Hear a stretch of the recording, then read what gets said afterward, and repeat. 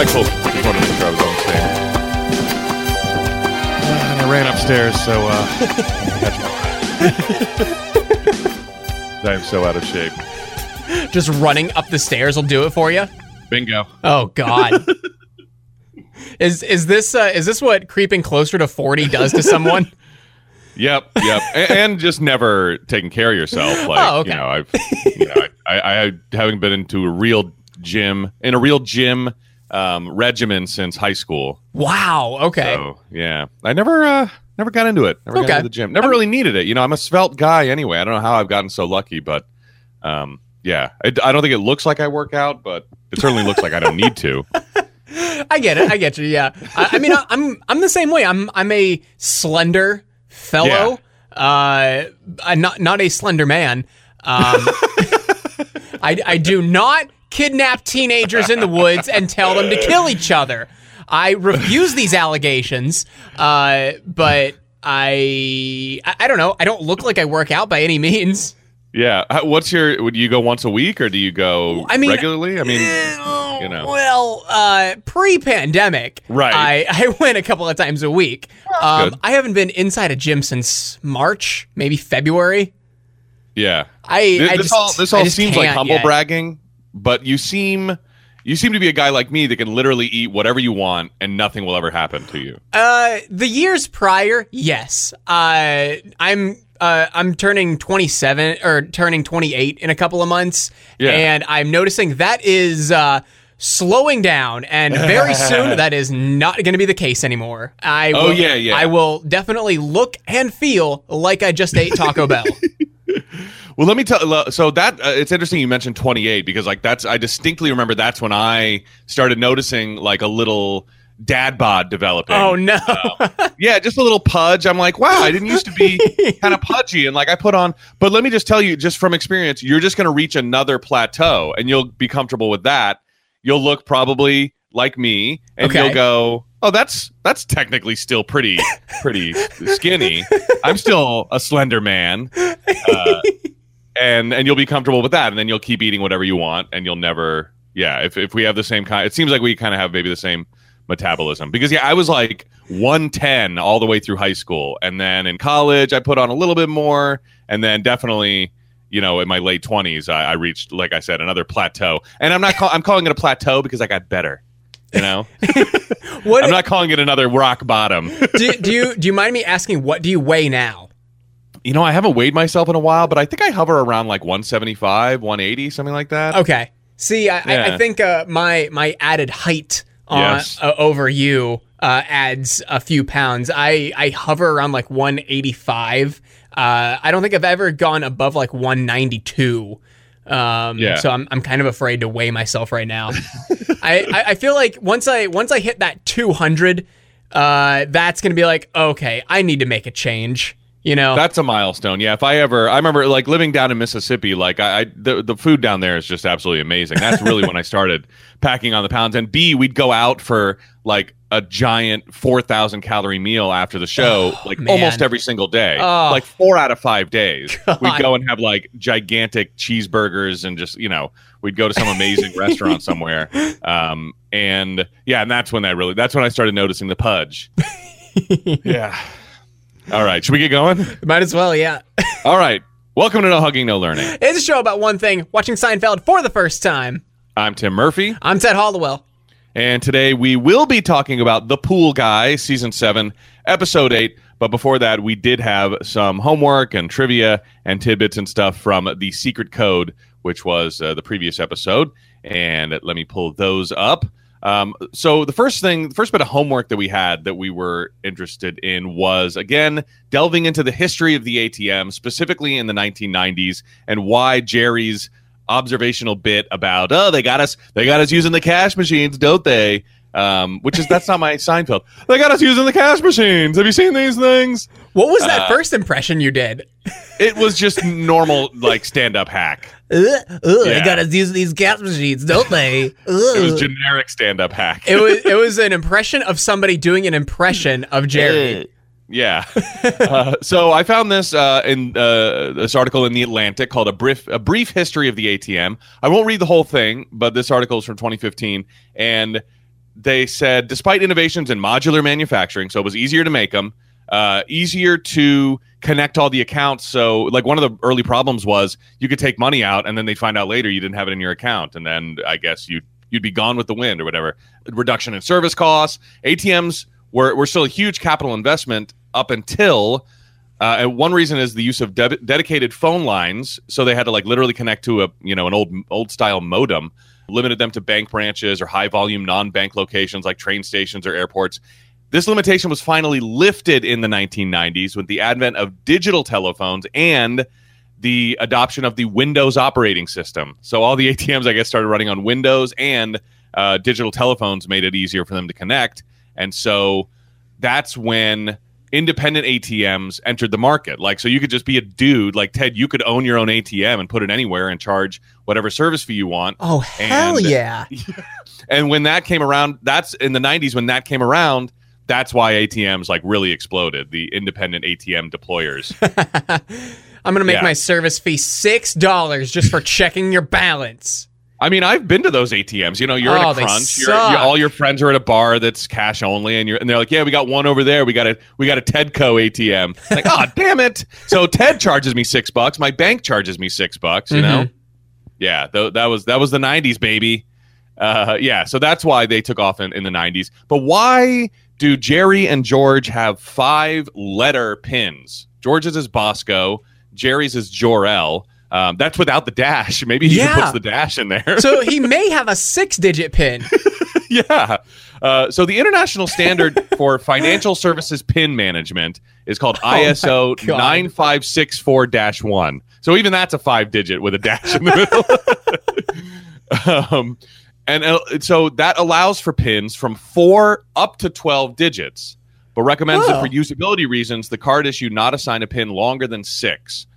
So they can fit 12. I guess that's just like forward thinking. Like, gosh, if we need a trillion pins, I guess we better have enough, so we don't run into a Y2K situation where we run out of. They really future-proofed that, didn't they? Yeah. Jeez. The inventor of the ATM, John Shepard Barron, had at first envisioned a 6-digit numeric code, but his wife could only remember 4 digits, and that became the most commonly used length in many places. Although banks in Switzerland and a lot of other countries still require, I guess, a 6-digit pin. Okay. Yeah. So still not 5, but still. And then I found a couple of. So this has been a big discussion, as you might imagine, every so often on the Seinfeld subreddit where I go for answers sometimes, because people are like, "Why is George's not only a word but also 5 numbers?" And so here's a random Redditor from 5 years ago that said it used to be an option back in the day. As a result, I still remember the password for a credit card I canceled 20 years ago.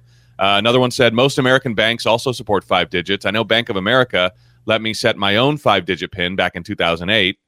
So there's a couple of people who remember something like that. But again, you and I who have had ATMs, they've been around your whole life. But for me, anytime I've needed cash, I've had them available. And I was always been just 4 digits, pretty much assigned by the bank. I think I could change it later, but I never did. So, and then a lot of people pointed out this plot hole too, which I didn't pick up on. If George had just given his 5-digit pin in number form, which is probably 26726 BOSCO, Peterman probably never would have figured out George's part in his mom's final moments and blamed him for his death, or her death, I mean.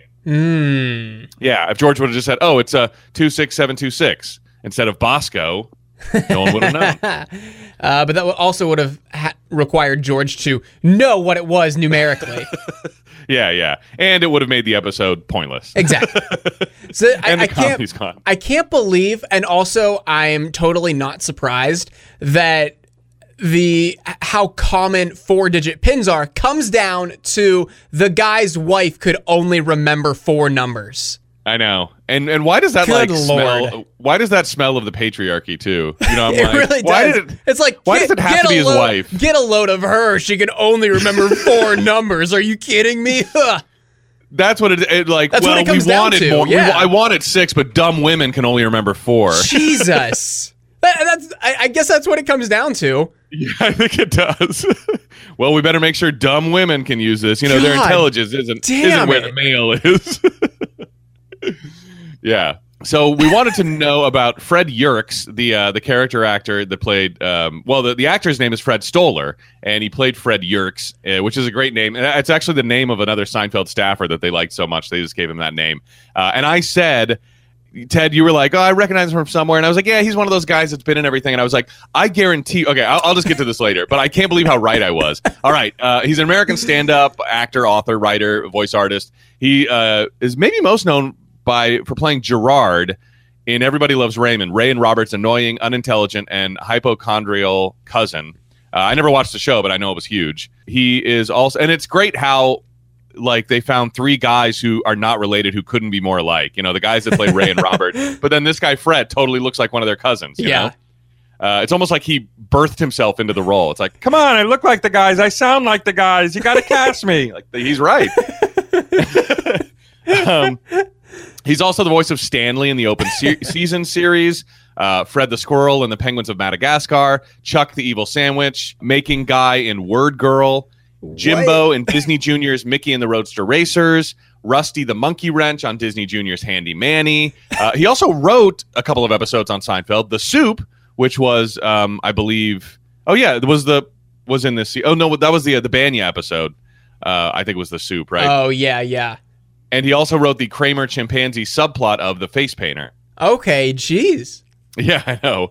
And in 2012, he wrote a successful ebook called My Seinfeld Year, in which he chronicled his experiences after being hired as a new staff writer. That sounds pretty good. He was in Dumb and Dumber as Anxious Man at Phone. Do you remember like one of the bad guys is on a payphone and the guy's like, "Excuse me, you've been in there a long time." You know, my God. Yeah, that's him. He plays a chemistry teacher in Joe Dirt. He was on Friends. Yes. Just like a lot of... You remember him from Friends? I don't remember what he did there. No, I remember him from Joe Dirt. Oh, yeah. There you go. There's a good one. And just like I'm noticing a trend when we look up character actors, every character actor that's been on Seinfeld also was on Scrubs. And so Fred Stoller definitely on Scrubs as well. There's a huge crossover of Seinfeld actors being on Scrubs. I don't know why it happened. Bob's Burgers, he did a voice. And Ted, let me just run down his credits that are of Disney Channel shows. Oh, God. Okay. And some of these might be Nickelodeon because, you know, my line is blurry there. In 2004... I'll tell you what. I'll see if I can be the dividing line. I'll see if I can go like Disney, Nickelodeon. I bet you... I'm sure you can, but I bet this is where you know him from. He was Mr. Lowe on Ned's Declassified School Survival Guide. You said he was a principal. Is that what you were thinking? Oh my God, no! I remember him as that character, but he looks totally different. Oh really? Oh my God, yeah. Which that is Nickelodeon, by the way. Okay. But yeah, okay. Now I'm kind of picturing it. Yeah, he had a good run, 8 whole episodes of that show. But he wasn't the principal because you were like, I think he was a principal. No, he's a teacher in that. Okay. I think he was the home ec teacher, if I'm not mistaken. He was on one episode of Drake and Josh in 2005 as Lenny Spodnik. Okay, Nickelodeon. But don't remember him in that. He was okay. So one of the things I said, you were like, I think you mentioned Disney, and I was like, oh, I can guarantee you he was on a Disney show. Obviously, he was on a ton. But I specifically mentioned, like, you know, he's an angry guy in lobby, like, hey, somebody help me here. And I was like, and then Zach and Cody tie his shoelaces together. He was on an episode of Zach and Cody. Did they tie his shoelaces together? I didn't go back and watch. Oh, damn. He was on one episode in 2006, but I can't believe, my joke was not a joke. I guess there is truth to every joke. If you end up finding the exact season and episode, we have Disney Plus. I'll look it up. Okay, I'll try and see. One episode in 2006, but I can't believe how right I was. He was also in Corey in the House, one episode in 2007. He was on Shake It Up in 2011, an episode of that. I know we're past your sort of prime of watching, but so he played Sensei Ira on Shake It Up. Oh. He was on 8 episodes of Wizards of Waverly Place as Dexter/Gorog. From 2010 to 2012, so another great 8-episode run. And then in 2015, he played Herb on one episode of KC Undercover. Okay. Some of those later ones, I know everything other than KC Undercover was Disney after the ones that I mentioned. I don't know what KC Undercover was on. I feel like that's Disney. Yeah, I think it was. I think sometimes if you hover over the title on Wikipedia, it pulls it up and it'll tell you like it was a show on Disney or whatever. So I think I only tried copying the Disney ones, but I know a few Nickelodeon ones snuck in there. Just one. Yeah. So the dude, he's just a great character. Like adults think he's funny, and he's just funny to kids too because he's like kind of a flailing cartoony guy. You know, I like that. We also wanted to know about the mom J. Peterman's mom, the actress who played J. Peterman's mom. Her name is Ellen Rose Albertini Dow, and she was born in 1913. Whoa. Yeah, and she's a Pennsylvania girl. She was born over near Philly, about 90 miles northwest of Philly. She died in 2015 at the age of 101. Wow. Oh, my gosh. Yeah. And so I guess she was like 82 when this episode? 1913 to 95? Yeah, that's right. That's amazing. Sounds about right. Yeah. Jeez. Yeah. She portrayed feisty old ladies and is best known as the rapping grandmother Rosie in The Wedding Singer, which I mentioned, performing Rapper's Delight. She was also in Wedding Crashers. She was in Road Trip. Ted, she was in Ready to Rumble. You got to love that movie, right? I've never seen Ready to Rumble. Oh, man, it looks right up your alley. Like a pro wrestling comedy. Yeah, I've never seen it. Oh, my God. Wow. Yeah, David Arquette's in it, and she's in Walk Like... Oh, man, did you ever... I guarantee you've never seen this movie, because it's... Even for 80s movies, aficionados, it's obscure.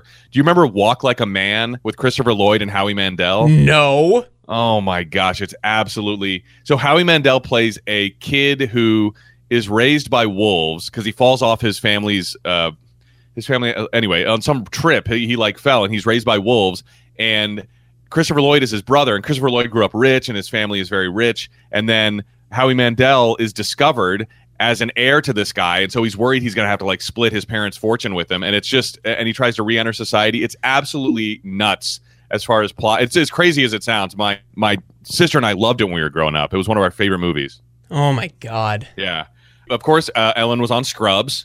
She played Karen Walker's mother-in-law, Sylvia, on Will and Grace. And here's her Disney Channel bona fides, Ted. She was on one episode of Hannah Montana in 2006 as Catherine McCord in the episode Dead It Be, season 1, episode 20. Okay. I have no recollection of this. Yeah. So I mentioned David Arquette already, and I just happened to click this guy's name when I recognized I recognized his last name, and I was like, what? Leap and Larry was played by Louis Arquette.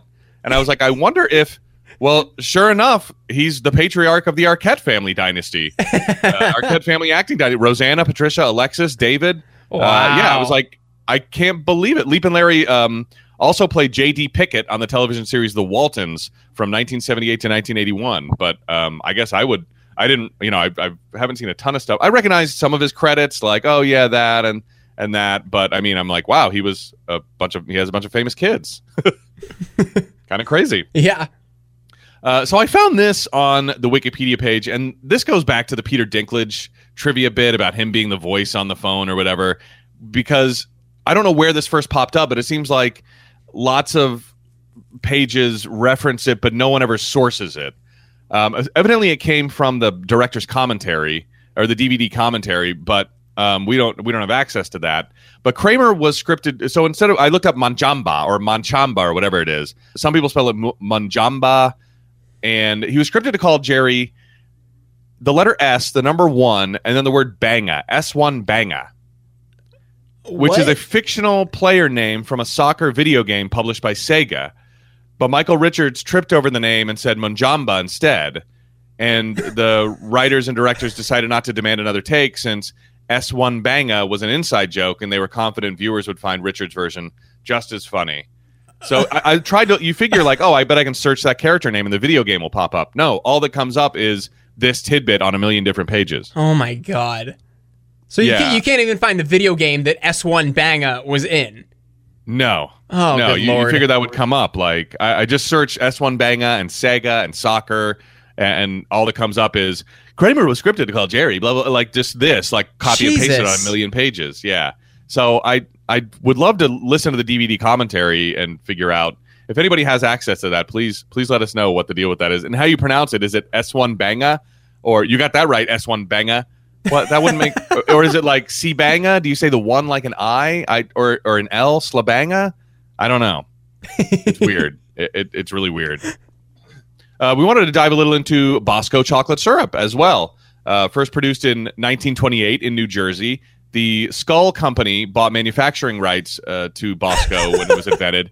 And their most famous product was Boscul coffee, Boscul. So they gave the new product the name Bosco to sort of marry them together. This is awesome. It wasn't called Bosco chocolate syrup in the 50s and 60s. It was called Bosco milk amplifier. What the fuck? I know. Isn't that awesome? Bosco milk amplifier. Make your milk metal as fuck. Get amped.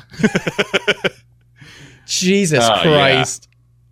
Yeah, and it was heavily advertised, as you might imagine, on children's shows, the cartoon, and in live action sequences. An important feature of many of the television advertisements was the jingle, I love Bosco. I don't know the jingle, that's why I just said it. But if you were around back then, you probably remember how it goes. But I don't. I should have watched some old commercials, but I didn't. I love Bosco. Imagine just the commercials just ending with someone like monotone recording, just like, I love Bosco. And I love Bosco. Everybody knows that jingle. There's a jingle in, and then the music fades out. It's just, I love Bosco. Bosco ads also often featured the Bosco Chiller Diller recipe, which, according to a user named Dwangle on citydata.com San Antonio message board posting in 2010, was Bosco, milk, 7-Up, and ice. What? Oh, ew. I would venture to say, 7-Up is probably incorrect because that, I don't know, although citrus and chocolate aren't completely conflicting tastes. But I would venture to say maybe they misremember it as just seltzer or something unflavored that was also bubbly. Maybe. I don't know. That seems like a very weird... I'm trying to picture in my head how that would taste. I guess it would just be like the egg cream, but with a little more like lemony limey, right? Yeah, I think so. Bosco TV and radio ads also featured the Bosco Nova song and dance set to a bossa nova beat. Again, can't sing it, don't know it. Let's see. As of 2015, Bosco is still produced in several flavors. In addition to the original chocolate, you got your strawberry, you got your sea salt caramel, you got fudge brownie, you got sugar-free, and you got mocha, which was added in 2012, replacing berry blue. Yeah. And if you are filming a moderately budgeted black and white horror movie, feel free to use Bosco chocolate syrup as fake blood, because that's what Alfred Hitchcock did in Psycho during the shower scene, and that's what George A. Romero did, a great Pittsburgh legend, when he filmed Night of the Living Dead in 1968. Hell yeah. Yeah. So I guess it looks like fake blood in black and white. The inspiration for the Elaine Fred plot was Jerry Seinfeld's practice, which I think everybody should start doing, because I hate when I screw this up. Jerry always says, nice to see you, instead of nice to meet you. And Jerry told the writers that nice to see you is acceptable even if you've never met the other person before, but nice to meet you is offensive if you've already met. Yeah, I love that because I always screw it up. I screw that up so much. I'm introduced to some, like Sarah will introduce me to somebody. I'm like, oh, nice to meet you. And they're like, oh, well, blah, blah, blah. And I'm like, dang it. Well, now I'm the asshole. Yeah. But yeah, I never even thought of doing that. Yeah, it's pretty, nice to see you. Yeah, I like that. In this episode, J. Peterman's complete first name is revealed. I kind of just breezed past this because he sort of breezed past it. But do you remember what it is? No. It's Jacopo. Oh, God, that's right. He says, Mama, it's me, Jacopo. I'm here for you, Mama. I guess maybe I thought it was a motherly nickname or something. I don't know, but it just more explicitly differentiates him from the J. Peterman Company's real-life founder, John Peterman. And Berg and Schaefer named the character after their local pizzeria, Jacopo's. Okay. Yeah. Let's see. Seinfeld writer Spike Feresten had a police scanner, and the Seinfeld crew enjoyed listening to the conversations and eventually acquired their own for the offices, inspiring this episode's Kramer storyline. The scenes at the fire station were filmed on location. I don't know whether that means actually Hook and Ladder 8 or a different fire, but they were definitely somewhere else. The fire truck Kramer rides wouldn't fit on the show's soundstage, so the crew put it on a New York street with a large blue screen suspended behind Michael Richards, whose body movements combined with the inserted moving background to create the illusion that the fire truck was in motion. A few shots from the scene were filmed on location by a second unit, with Michael Richards' stunt double actually riding a moving fire truck. I think there are some shots like some actual New York City street shots, and they always have to get a Michael Richards double for that. So we didn't notice. Normally that's very obvious, but this time it wasn't. Oh, and interesting to mention too, George's love of Bosco was not ruined by the worst date of his life with Elaine's friend Leslie. Do you remember this? I don't know if I do. So Leslie was the performance artist that poured Bosco all over George's red shirt, ruining it during one of her shows, and he plots his revenge in The Baby Shower, season 2, episode 10. And he tells Jerry, "No, I'm going to hold it under her nose so she can smell the scent of stale Bosco that I had to live with for 3 years, and I'm going to say, 'Remember this shirt, baby? Well, now it's payback time.'" Oh my God, I don't remember this at all. You don't remember so he, they're throwing a baby shower in Jerry's apartment, and he wants to go over there and show her the shirt that she ruined. That he still wears under sweaters and stuff. Yeah, That's yeah. Right. It's got a big brown stain on it. Yeah. Oh my God, that was season 2? Yeah. Wow, all right. And that was Bosco. The first Bosco reference on Seinfeld. I wonder how he got back to loving Bosco then. I know. Might turn you off it. But I guess it's just too good. And I guess that's pretty much it. All right. Any other newsworthy bits or anything? No, but I did see that we got a lot of tweets from the public. I don't know if we want to go over some of those in Newman's mail sack. I mean, some of it is stuff we've kind of already covered, but there is an important... Wait, did we talk about that last week, about that joke that we completely missed in the Soup Nazi? Why he's going to Argentina. Did we mention that last week? I'm not sure if we did or not, but I don't think we did. On that same note, we did get a lot of feedback, kind of pointing out a lot of the same stuff from multiple people. So I'll just give shout outs to all the people. Kate Steinberg, John Conley, and Alex Luber. Thank you guys for your input on the Soup Nazi. But one of the things I think you're thinking about is why he fled to Argentina. Is that it? Yeah. Yes. Yeah. And it's because a lot of Nazi war criminals fled to Argentina, fled to South America after World War II to avoid prosecution. And one of my friends had a theory that I always I put a lot of stock in. He said it's why Mexico makes such great German beers, as they all went to Mexico and they started breweries. And I was like, that's really true. Mexican lagers are, legendary. And my buddy was like, yeah, I think they were all made by Nazi war criminals. Oh, no. I know. Well, hopefully this has been passed down to non-Nazis, but yeah. It's an interesting theory, but it's a joke that totally went over my head. I mean, it's going to be one of those things that the owner of the brewery is like, yeah, Grandpa was a little angry, but I wouldn't say he was a Nazi. And then he goes through his trunk and finds swastikas. He's like, oh no, Grandpa was a Nazi. Yeah, and Kate tweeted us a couple times about having been to the Hot Soup International, whatever it was called, and she was like, it was an accurate description, but the soup was really good. And she said that sometimes you'd walk away and look in your bag, and there would be an apple and a piece of bread, or sometimes just the bread. The apple was like getting the golden ticket. Oh, and one more bit of news. I forgot about this. Jason Alexander is still on Cameo, and he has upped his price, Ted, probably because I heard you talking shit about how $650 was too expensive. And he was like, well, you know what? How about $1,000 now? Damn. Yeah, did you see that? I don't know what made me go check. You get the Google alerts set up for Jason Alexander Cameo. Yeah, I must. But yeah, so now it's $1,000, and it's still a Biden fundraiser, but still, geez, wow. And I think that's about it. All right. So if you have never listened to us before, we are not a research-heavy show. We like to do our homework the week after, and despite the last, almost half hour of this episode being all homework, I swear, we are not a research-heavy show.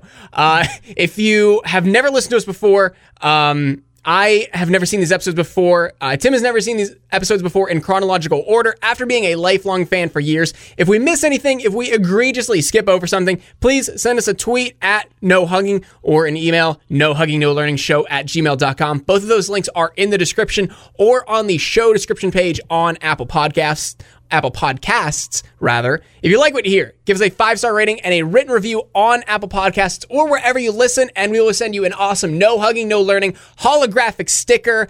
Just please send us an email to the Twitter or the email send us a DM to the Twitter or an email to the email. If you have sent us one before and you have not received your sticker yet, please feel free to send another email or another DM. Just give me a kick in the ass to like actually get these out into the mail, because I forget very easily, and that's my bad. That being said, Season 7, Episode 8, The Pool Guy. Original air date, November 16th, 1995. I was 2 years, 10 months, and 27 days old. And Tim, if you count this episode and every other episode we have left, we have 59 episodes until we become us talking about our gym regimens. Yes, we become to workout. Yes, we become a gym advice podcast from people who don't go to the gym. Yes. And diet advice from people who eat garbage. Yes. Like, of course. Go eat McDonald's for a fourth day in a row. Who's going to stop you? Yes. I've always said, I used to say, like, the Tim Murphy diet plan is like, skip breakfast, have 9,000 calories for lunch, and then a sensible dinner. Which my wife, usually is in charge of like what we eat for dinner, and so she doesn't eat garbage. So I usually eat very well for dinner, at least healthy. I mean, and it's lunch where I splurge on garbage. So there you go. There's a little preview. Sick. That's our teaser. All right. If you are looking at TV Guide the night of November 16th, 1995, you are going to see the pool man at Jerry's Health Club wants to be his best friend. I don't dislike it. We'll see if we can make it better though at the end. I think I can finally start saying we start with a stand-up bit as usual, because it's been, at least 7 episodes now. It's been a couple episodes now, yeah. I think it's been, I think we went the first 2 episodes of Season 7, just kind of cutting into the scene. So this is the 6th episode in a row then with a stand-up scene. There you go. So you might as well get a stand-up scene as usual out of your system, though. I can't. It's been killing me not to be able to say it. And this one is about, oh my gosh, count the references that have aged like milk. Oh, good Lord, yeah. When did the tic-tac-toe become the pound sign? Oh my gosh. Yeah, good and then he Lord. also throws in, I wish they'd call it Archie's head, and then push Archie's head. And I was like, what the fuck is he talking about? I don't even get that one. So I just Googled it, and Archie, the back of his head is like sort of texturized with just some hash marks. Oh my god! And so you see the pound sign. Would anybody around that time even get that joke? Because that seems like such a deep cut. Can't be. Yeah, couldn't be. Good it was already Lord. like 40 years old by the time he said it. Like all of his great pop culture references. I'll just go out and say this. How did Jerry Seinfeld become such a successful comedian? You're questioning everything now? I'm questioning everything. With a reference like this in 95? I guess it was sort of like a riff more than a punchline, I think he moved on pretty quickly. He didn't hold for standing ovation after I say Archie's head. I think it's one of those things you say and just kind of move on, but I think people were just as clueless as we are now in 95 about Archie's head. Oh, Lord. All right. Yeah.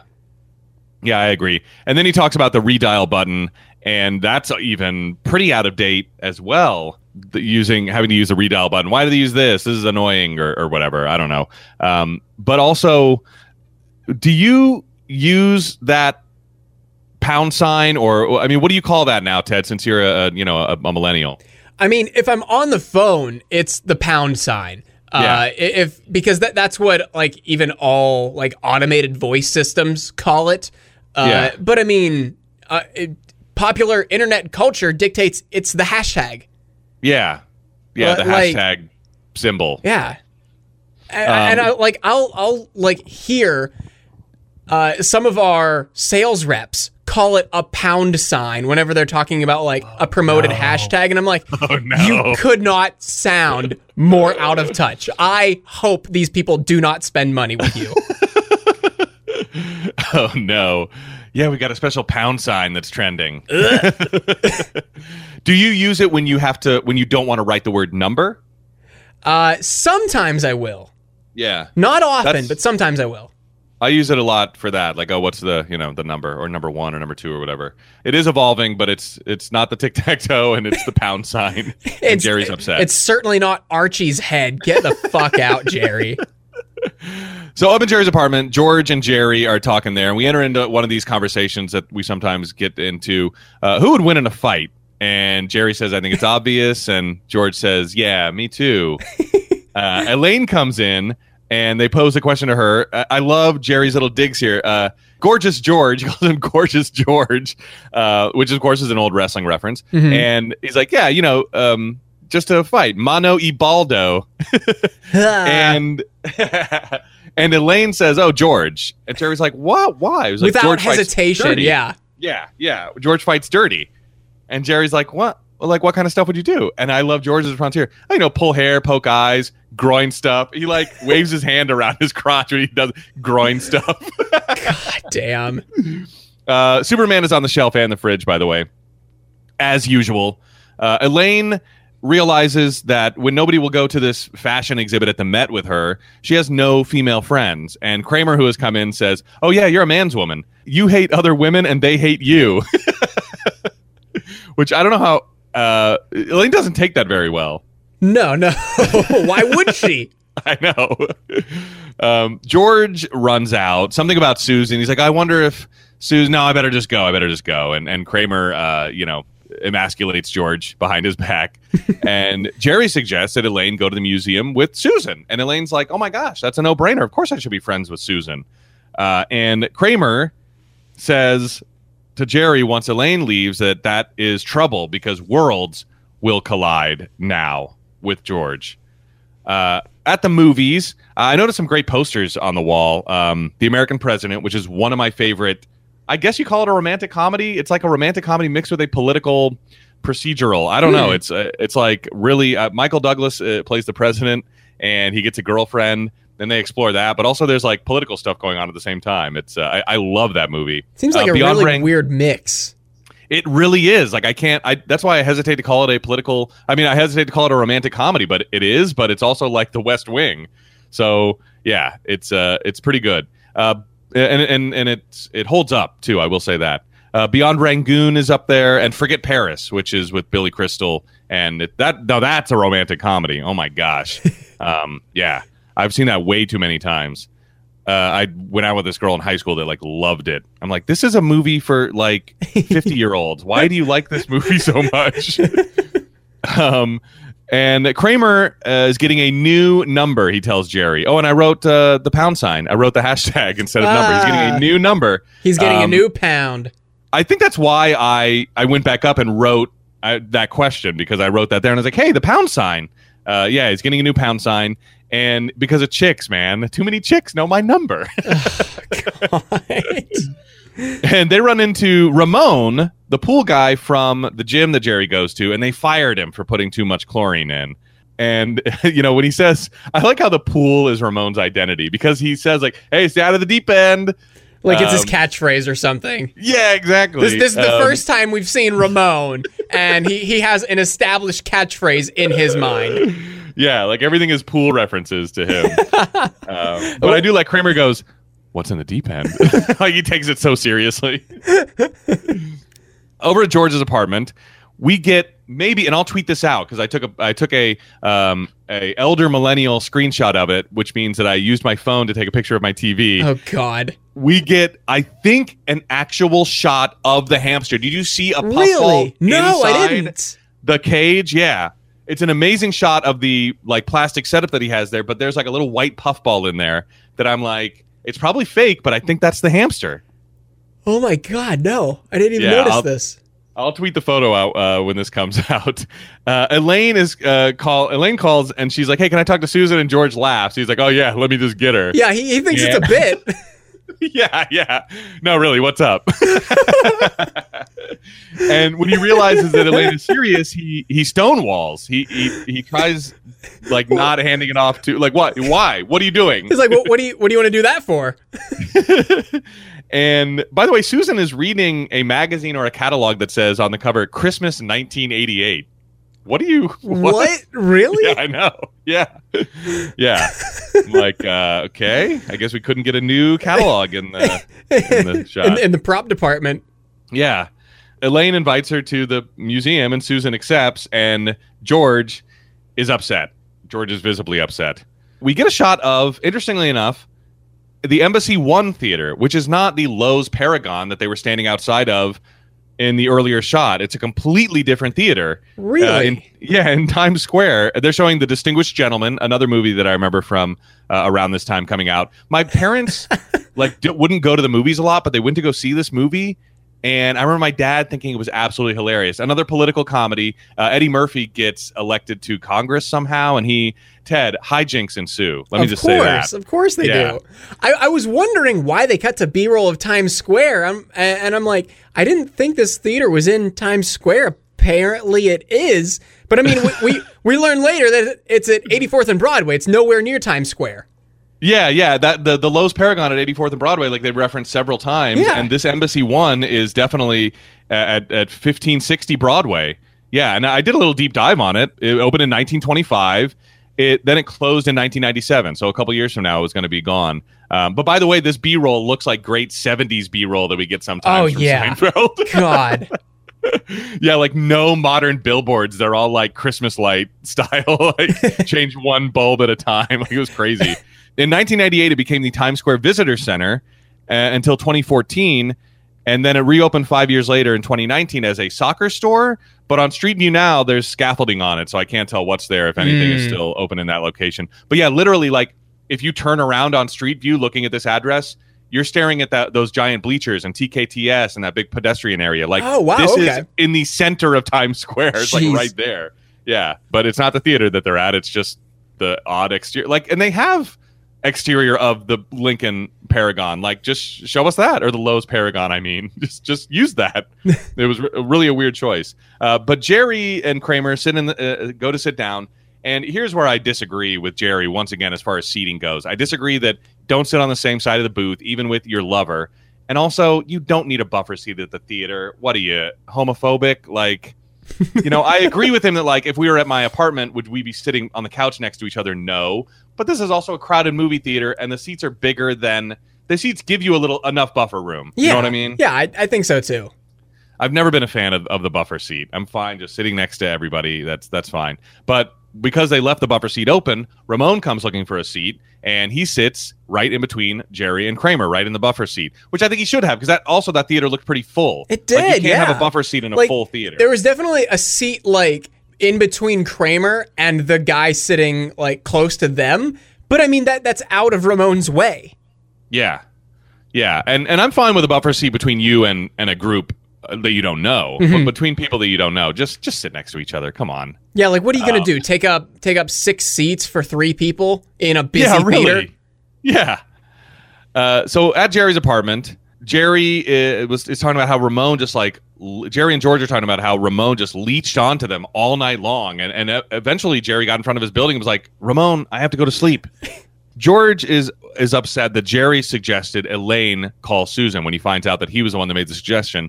And Jerry didn't know the worlds colliding theory, and George tries to explain it to him. Oh, I totally skipped over. I wanted to bring up Ramon's reasoning for coming up and talking to Jerry. Did you catch this? No. What Ramon says when he comes up is, "Hey, I took a bunch of napkins. You want some?" Oh, you're talking about the later scene when Ramon? No, that's at the theater when he sits down. Oh, yeah, you're right. Yeah. I got some napkins. Yeah. They don't even have any food. No, they don't. It was like, "Hey, do you want some napkins?" "Oh, cool, a seat. Is anybody sitting here?" Like, what? Yeah.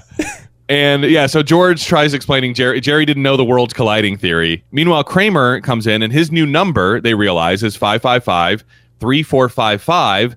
Which is 555 Filk. And it's so close to 555 Film that he's getting so many wrong numbers because people are trying to call movie phone. Oh, boy. You never lived with movie phone, Ted? I never called movie phone. I'm sure I called movie phone a few times back in the day. Yeah. with how much of a movie buff you are, I could see you calling movie phone whenever you're 8, you know? Yeah. Just to find out, oh guys, this is playing at this theater. Can we go see it? And just like already knowing the exact time and theater that the movie you wanted to go see is playing at helped your cause of going to see a movie. Yeah, when my parents got the paper, so that would always have the listings in there. But if if you were in a pinch, you could call Movie Phone. But it definitely wasn't 555 Film. I don't know what our local Movie Phone number was, but I'm certain it was a nationwide deal. I might have to put Movie Phone down. Was Movie Phone a pay service? I don't think. No, it wasn't, because just like we'll learn later, there were ads during it. Okay. Yeah, there was like local sponsorships, and they'd sell little commercials and stuff. I think that's how it worked. Okay. But my other frame of reference for Movie Phone is Mr. Movie Phone, the actual voice of Movie Phone that Kramer tries to do, and then we hear it later on too. Which I wonder if that's the actual Mr. Movie Phone. Not to skip too far ahead, but he was the movie review guy on Z100 in New York City. They get movie reviews every week from Mr. Movie Phone. Yeah. Wow. Yeah.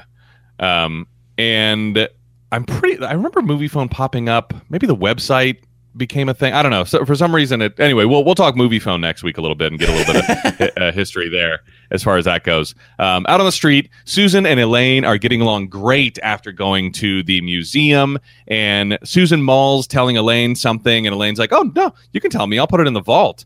And she's like, "Oh, the vault." And so they're just getting along great. Over at Physique Gym, which I almost gave up on trying to find, because I couldn't, when I Googled Physique Gym in New York City, like literally nothing was coming up, and I almost moved on. And then I saw 482 on the awning, and that unlocked everything. So Physique Gym was at 482 West 43rd Street, and it's still there, but it's now the Manhattan Plaza Health Club.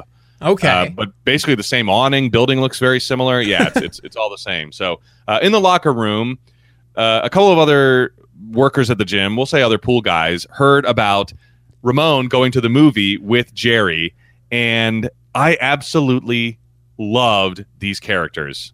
I mean, they were hilarious from the second they appeared on. I thought their dynamic was so funny. They're just like, they're so like bright-eyed, and their smiles are so big, and like they're so like, one guy is pushed up on another guy, and then they're also like pushed up invading Jerry's personal space. And I love the part where he's like, all right, well, oh no, we didn't. Jerry's like, we didn't really go to the movie together. We just ran into him there. And he's like, all right, I got to go, guys. They're like, to see Ramon? I loved, and then the camera stays on them for like an extra 3 seconds, and they're staring blankly, smiling into the void. There's no reason for the camera to be on them that long. It should have cut away, but it doesn't. Like, Jerry has walked away, and they're like, ah! Oh like my they're God. just staring. Especially the guy behind the main talking guy. He's even kind of like laughing a little bit. I'm like, this guy, I don't know who these guys are, but I want to watch their sitcom. Like, they just had such a hilarious dynamic. Give them the spin-off. They brightened up the screen from the second they were on. I loved it. I loved it. To see Ramon? So over at Jerry's apartment, Elaine and Jerry are talking about the day with Susan. And Jerry, this was a weird bit, because he's like, oh, you went shopping for pretty bows, and then went back to your apartment and got in a bra and panties for a tickle fight. And Elaine's like, that's really what you think girls do, isn't it? And Jerry gets all serious. He's like, yes, I do. It was funny, but also I was like, it was kind of disturbing. Yeah. How much of it is a joke? Like, we always talk about the realistic nature of their conversations, but like, no one laughs after that. You know what I mean? It's like, yeah, this almost wasn't played for comedy. It was almost like Jerry kind of going off script. Obviously it wasn't, but that's kind of how it felt, you know? Yeah, because like they should have taken a beat and then like chuckled at each other, like, that's that was funny. That was a funny button on that bit you were doing about what women do, but there's no button. It just sits out there. There's a little bit of Patrick Bateman underneath Jerry. I think that's been obvious, though. He's like one step away from he's one step away from hatcheting somebody on his couch while they're listening to Huey Lewis. I think Jerry, the only step separating Jerry from Patrick Bateman is owning the axe. Yeah. Once he buys an axe, he'll be there. It's over. He's got a great stereo. He's got the stereo behind the couch. He's all ready. And George comes in and he's not happy. Oh no, Jerry tells Elaine that George is not happy. And we get one of these bits we haven't seen in a while. She says, "I don't give a shit," but instead of the word "shit," we hear the door slams. And the timing, the timing is kind of off with this. Did you catch it? It's like, "I don't give a sh," and then she touches the door, and then the door starts to close, and then the door latches. Yeah, there was more than enough time to say shit in between the sentence ending and the door slamming. There was so much time just to say it, you know? Yeah. I don't give a slam. I don't give a sh. Yeah. And Kramer comes in and he's answering his phone now, and he's actually looking up movies for people. He's like, no, that's cool. No, what? Where do you want to go? Yeah, it's playing there at 8:30. And Jerry's like, "What are you doing?" He's like, "I got time." Oh my God. And Ramon buzzes up, and Jerry's like, "Oh God, this guy, like, would you hang around for a second?" to Elaine. Elaine's like, "Sure." And the second Ramon gets up there, Elaine dips. This was incredible. Just as soon as Ramon comes in, she's gone. Yeah. And Jerry tries leaving too. He's like, "All right, well, I got some stuff to do." And Ramon's like, "Oh, awesome. I love stuff. Let's do it." And he starts tagging along with Jerry to do his stuff. Yeah, I'm up for some stuff. I love stuff. Like, what? On the subway later, Jerry finally just has to part ways with Ramon. And Ramon was still talking about a pool, right? Yes. Was he making like pool talk? Yeah, he was talking about, he's like, so the drain was clogged. Yeah, a great story about the clogged pool drain. God. And Jerry's like, "You know what? I just got to go. I'm getting off here." And, I like that he says, I have 3 friends. I can't handle anymore. I loved that. I felt that a little bit, because you have your core group of friends, and then you have people like every so often that kind of join the group, and you're like, "Nah, it's too many. Too many friends." Yeah. Like, and it's not even that many. He's like, "I have 3 friends." And Ramon thinks it's because he cleans pools that Jerry doesn't want to be his friend, that he doesn't have a prestigious job or whatever. And Jerry's like, "No, that's not it at all." Over at George's, Susan drops the word vault in a conversation about going out with Elaine. And George is like, "Well, you're talking like her now. I mean, what's going on? Worlds are colliding." They're going to a movie later, and George is getting upset about worlds colliding, as he says, talking about himself in the third person.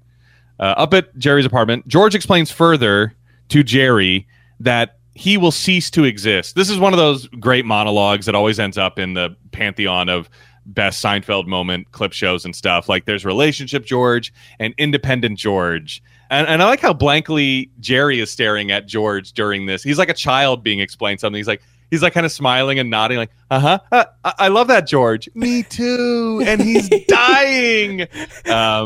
Yeah, this was just great. A George divided against itself cannot stand. He just throws so many great lines into this, and I mean, a lot of people probably feel this conversation too, because you're different around, your significant other than you are with your friends. It's just true. Mm-hmm. And if Susan would come into the group, I like that part too. If Relationship George walks through this door, like his physical movements, like we get a lot of his like stage craft. I feel like in this monologue by George. Because he's moving around and he's using the space very well. It's like just so well delivered. And Elaine comes in and he tells her, "You're killing Independent George." They talk about what time they want to go to a movie, and Elaine picks up the phone to call, presumably movie phone, but she misdials and calls 555-FILK. And Kramer answers as Mr. Like he's literally, "Hello and welcome to Movie Phone." Like he's literally talking like an automated. Did she misdial, or did she call knowing she was calling Kramer? I think she misdialed because she's kind of waiting through the whole thing. Okay. Waiting for him to finish his spiel. He's doing ads, he's doing sponsors, like sponsored by, he mentions Hot 97, which I thought was a cool radio reference. Radio station still exists up in New York City. He's like, "Welcome to Movie Phone, brought to you by Hot 97. And he's like, Mountain High. Yeah, coming this Friday to theaters near you. And he does like a bit from the trailer. Yeah, "You got to get me over that mountain." No! Which I don't even know if that's accurate or not, but it was great. It's not a real, Mountain High is not a real movie as far as I know. Okay. But In this universe, it stars Susan Sarandon and Kevin Bacon. Yeah, I thought that was great. Mountain High. I mean, everybody loves the made-up movies in the Seinfeld universe. You know, we're going to get another one in this episode.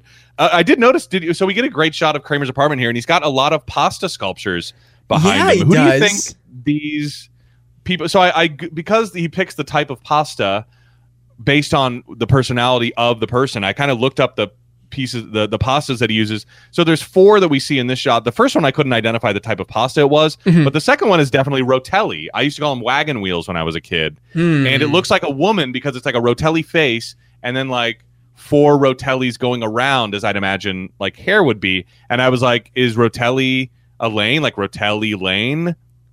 Okay, hear me out. Yep. Elaine is a very well-rounded person. I like it. So Rotelli for Elaine. Rotelli, and the E sort of bleeds into Elaine. It's Rotelli Lane. Rotelli Lane. The next one looked like rigatoni to me, and I'm like, does he know anyone named Tony? I don't think. It's a tube pasta, like kind of. I don't know who that would be. And the last someone who is like lanky. He's already made one for Jerry. Yeah. The rigatoni was very tall, as I remember. It looked like almost like Frankenstein. I don't know. Yeah, that's a tough one. And then the last one was definitely radiatori, which is like those wavy cylinders. And I don't know who that would be. Oh, maybe that would be. My guess for that one is David Putty. I don't remember what the sculpture looked like, but I see the word radiator in there, and I'm like, I bet, because David Putty, we're going to find out, I think later, is a car mechanic, and I venture to say maybe he's already made one for David Putty. Okay. It's a cylinder like you'd find in a car. It's called radiatori. Yeah, that's what I'm going to go with. Interesting. And maybe he just hasn't seen Putty since he made it to give it to him, because neither have we. Yeah. And Elaine probably just didn't want hers. Like, thank you, I don't want that. Like, I think she would tell him bluntly, I'm not taking that. So, Elaine recognizes Kramer eventually and goes, Kramer? And she's like, what time is Chow Fun playing? And he goes, I don't know.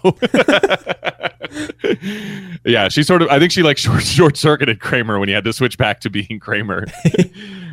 Chow Fun, I gotta say, is another good title for a movie. That one sounds a little off. It's a little culturally insensitive, probably. It depends on what the movie's about, though. I mean, maybe it is like maybe it's about the type of dog, the Chow, Chow, it could be about that, like having fun with dogs that are Chow specific breeds, Or maybe it is like from an Asian nation. Maybe it was actually made in Asia by an Asian director and cast, and like what's that name? What's the name of that one? Like Kung Fu Soccer or whatever. Oh no, what's that Kung Fu Soccer movie? Did you ever see that? No. It's got kind of a name that you would. Oh, Shaolin Soccer. There you go. That's what it's called. Shaolin Soccer. For a second, I thought you were thinking of like Kung Fu Hustle or. That's another good example, though. Yeah, Kung Fu Hustle is like kind of a comedy made in Asia, right?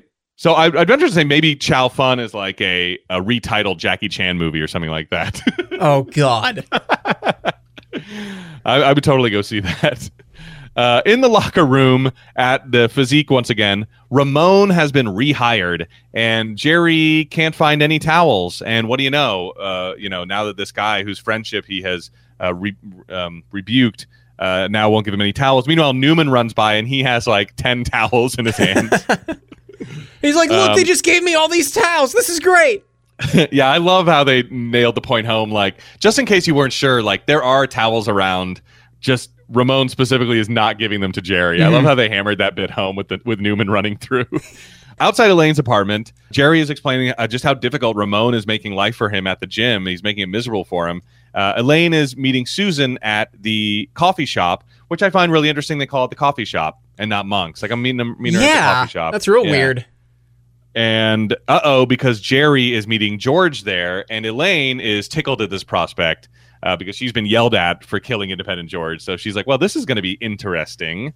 Over at Monk's, Kramer is there too, and I noticed all the windows and doors now say Monk's Cafe. Is that new? Have I just not noticed that? The door has always said it. I haven't ever caught it on the windows.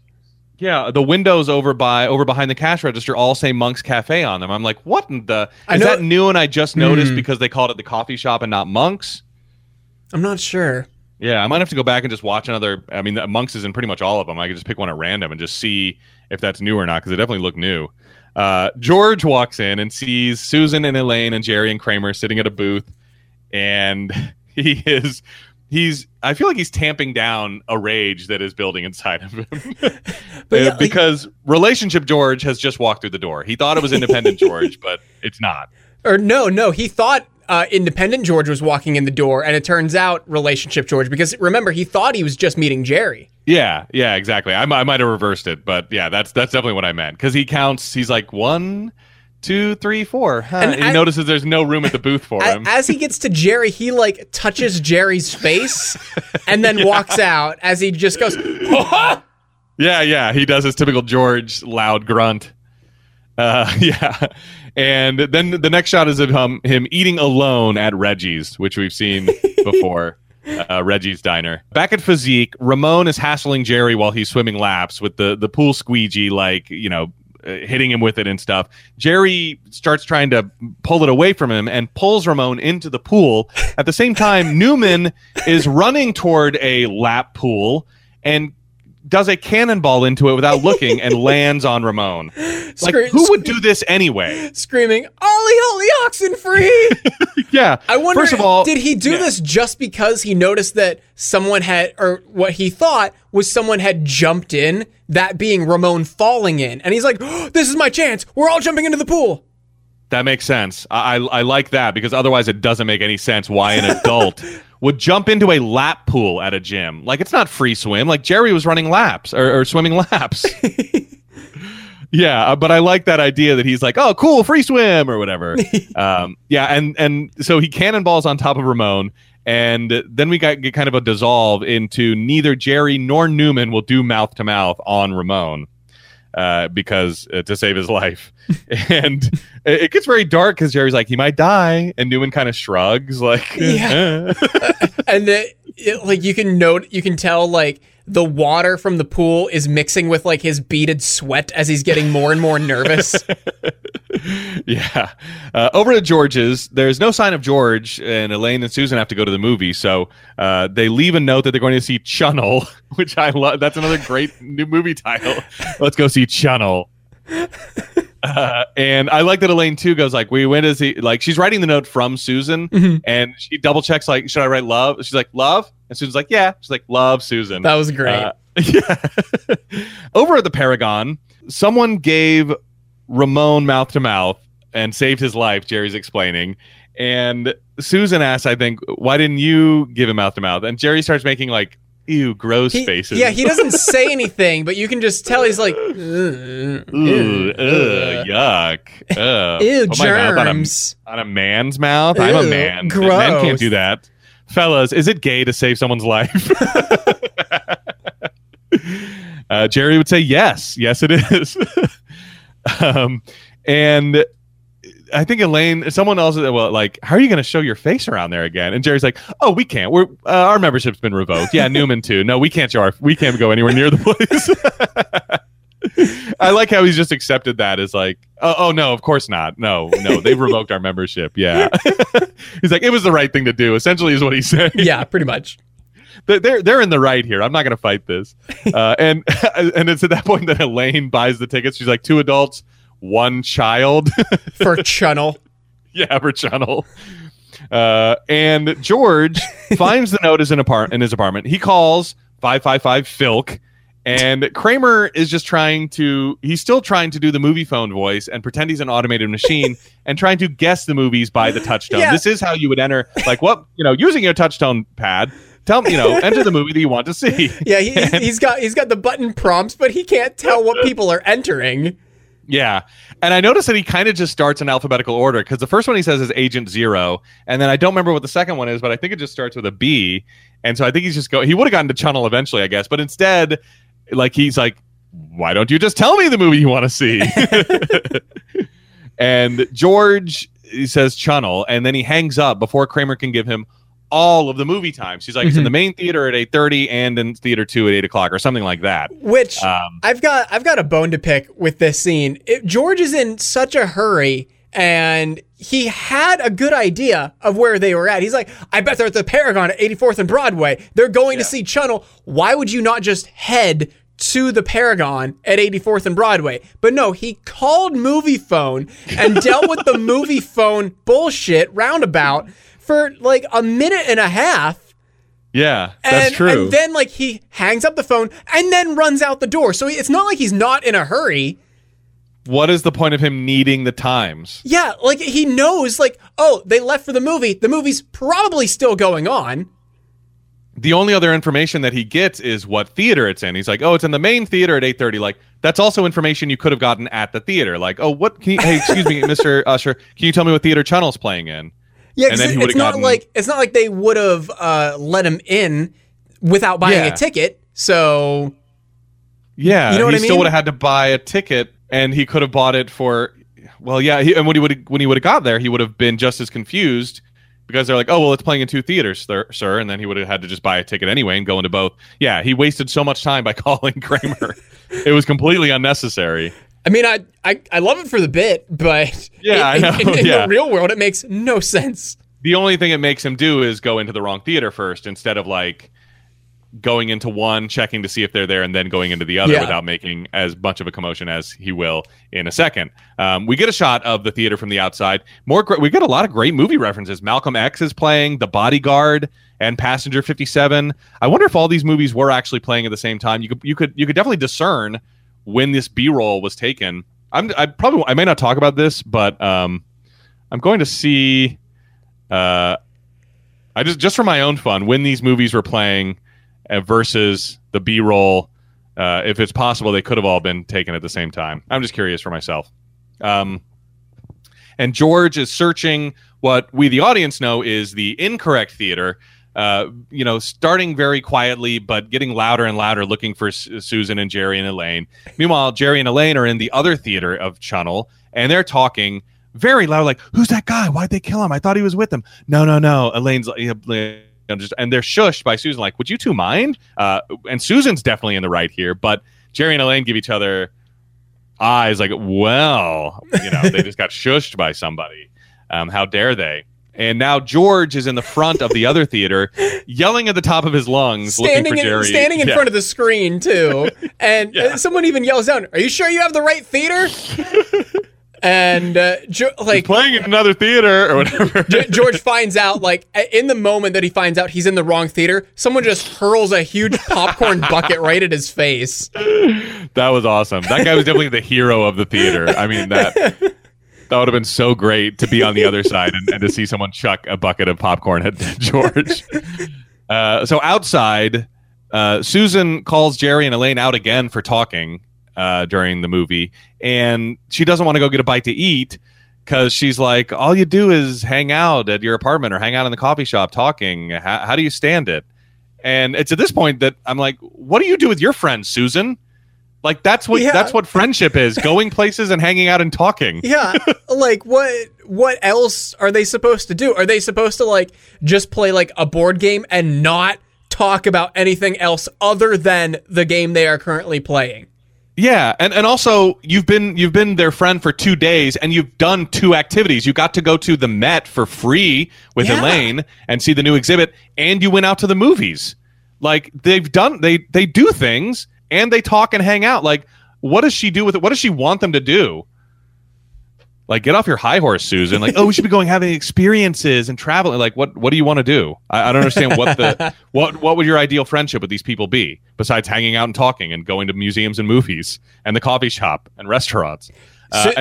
Susan here seems like the type of person who's like, man, there's more to life than like staring at your phone and just like, I don't know, not doing anything. And then you ask that exact person, like, okay, what do you want to do with your life? Oh, I don't know, man. I just want to live. Like, okay, no, tell me a detailed plan of what you want to do. And they can't come up with anything. Yeah, they just wanted to feel superior because they, forgot their phone in the car or something. Absolutely, yeah. Susan's mood is Alessia Cara's song Here. I've always hated that song because it's about everyone having fun at a party except you, because you think you're so much better than everybody else just because they want to drink or they want to smoke or they want to like. Have you ever like? I hate that song so much. She's like, you know, oh, I wish I was with my real friends doing stuff like listening to some music with a message like we usually do. Like how boring. Oh my God. Like damn. Whenever I hear that song, I'm like, who invited this sad sack, sourpuss, like no fun having like, and people in the song try to come up to talk to her and she's like, no, I don't want to be your girlfriend. Like this guy was just trying to talk to you. Oh my, like every bad cliche about that we're talking about is in that song. And it sickens me every time I hear it. If I ever get a chance to drop it, I do. I'm like, oh, thank goodness I don't have to listen to Here. Oh my gosh. But then all three watch George being dragged out ranting by the ushers at the movie theater because he's so paranoid that Jerry and Elaine and Susan just watched him and were laughing at him because they're killing Independent George. The final little epilogue we get is a knock on Kramer's door, and it's the real Mr. Movie Phone who begins threatening him as if he is an automated menu, you know, saying, how many seconds before I break this door down and things like that. Do you want to do this the easy way? You know, and stuff like that. Yeah, he's like, I know where you live, Cosmo Kramer, apartment 5B. Yeah. Yeah, a pretty good little button on the episode, and that's it. Okay, what do we like for homework this episode? Obviously, like kind of like maybe not a deep dive, but just like something on Movie Phone, I think. Yeah, a little bit about Movie Phone, and I believe that's all I wrote down. I am really curious if when I look at all the movies and their release dates, if there's any possibility that like all 6 or 7 actual real movies that we see we're playing at the same time. Okay. But again, I don't know if that's going to be just for me or for anybody else. All right. What do you like visually about this episode for cover art? I mean, it's kind of crazy because, and we might dip into this later, but it's called The Pool Guy, but it's really more about George and his relationship. So do we need Ramon in the cover art? We don't need him. Because the thing that stuck out to me was, and I know it's very late in the episode, it's literally George getting dragged out of the theater. Yeah, I like that. I'm fine with that. Just kind of spoiling it with the cover art. I think so. Yeah. Yeah, that's good because it's got 4 great people in it, just staring at him. All right, yeah, that's good. So let's see if we can come up with a better description. So we had the pool man at Jerry's Health Club wants to be his best friend. Man, I mean, that is it really the more important thing to the overall plot of the show is George's storyline here. So I hate not, you know, I'm fine with erasing everything about Ramon if you want to, or maybe just adding George is concerned when Susan enters his friend group or something like that. Okay, we can do that. Or, yeah, George is not results. Like, George is concerned with the results, with the, not results. What's the word I'm looking for? With the results of Susan entering his repercussions, maybe? Is that the word I'm looking for? Consequences? Yeah, something like that. But maybe we don't even need that. Like, George is concerned when Susan enters his friend group. I don't know. I don't hate that. Okay. Yeah, I like that too. I'm just. Do you want to add it to Ramon? We can. Yeah. All right. The pool man at Jerry's Health Club. Yeah. The pool man at Jerry's Health Club wants to be his best friend. Semicolon. George is worried about Susan joining his friend group. I like it. There we go. All right. So next week we have got season 7, episode 9, The Sponge. Original air date December 7th. 1995. If you're looking in TV Guide that night, you are going to see Elaine considers intimacy with her new boyfriend, parenthetical, Scott Patterson. Whoa, what happened to Putty? I don't know. Huh. Well, I'm very excited about this episode because when I was 14 years old and all the way up until I turned 39 years old, I still don't know what exactly Elaine is talking about in this episode. So I'm not going to do any pre-homework on it. You can do what you'd like to, Ted, but I have a feeling it's going to lead to homework. Okay. By the way, I starred The Pool Guy. This episode snuck up on me. Did you it was really? Not on my radar. Okay. It was not on my radar as a great episode, but I laughed all the way through. I loved both the storylines. I feel like it's an important storyline in George's overarching plot line through this season, and I was just so surprised by it, because if I read about it in TV Guide or just happened to watch it, I'd be like, oh yeah, I remember this episode. I don't think it's that great, but I thoroughly enjoyed it all the way through. I was like, this really snuck up on me. Okay, I didn't love it, but I also didn't hate it. It was kind of middle of the road for me. Yeah. Okay, so we'll get to The Sponge next week. Is that it? That's it. All right. For No Hugging, No Learning, I'm Tim Murphy. I'm Ted Hollowell. Be good.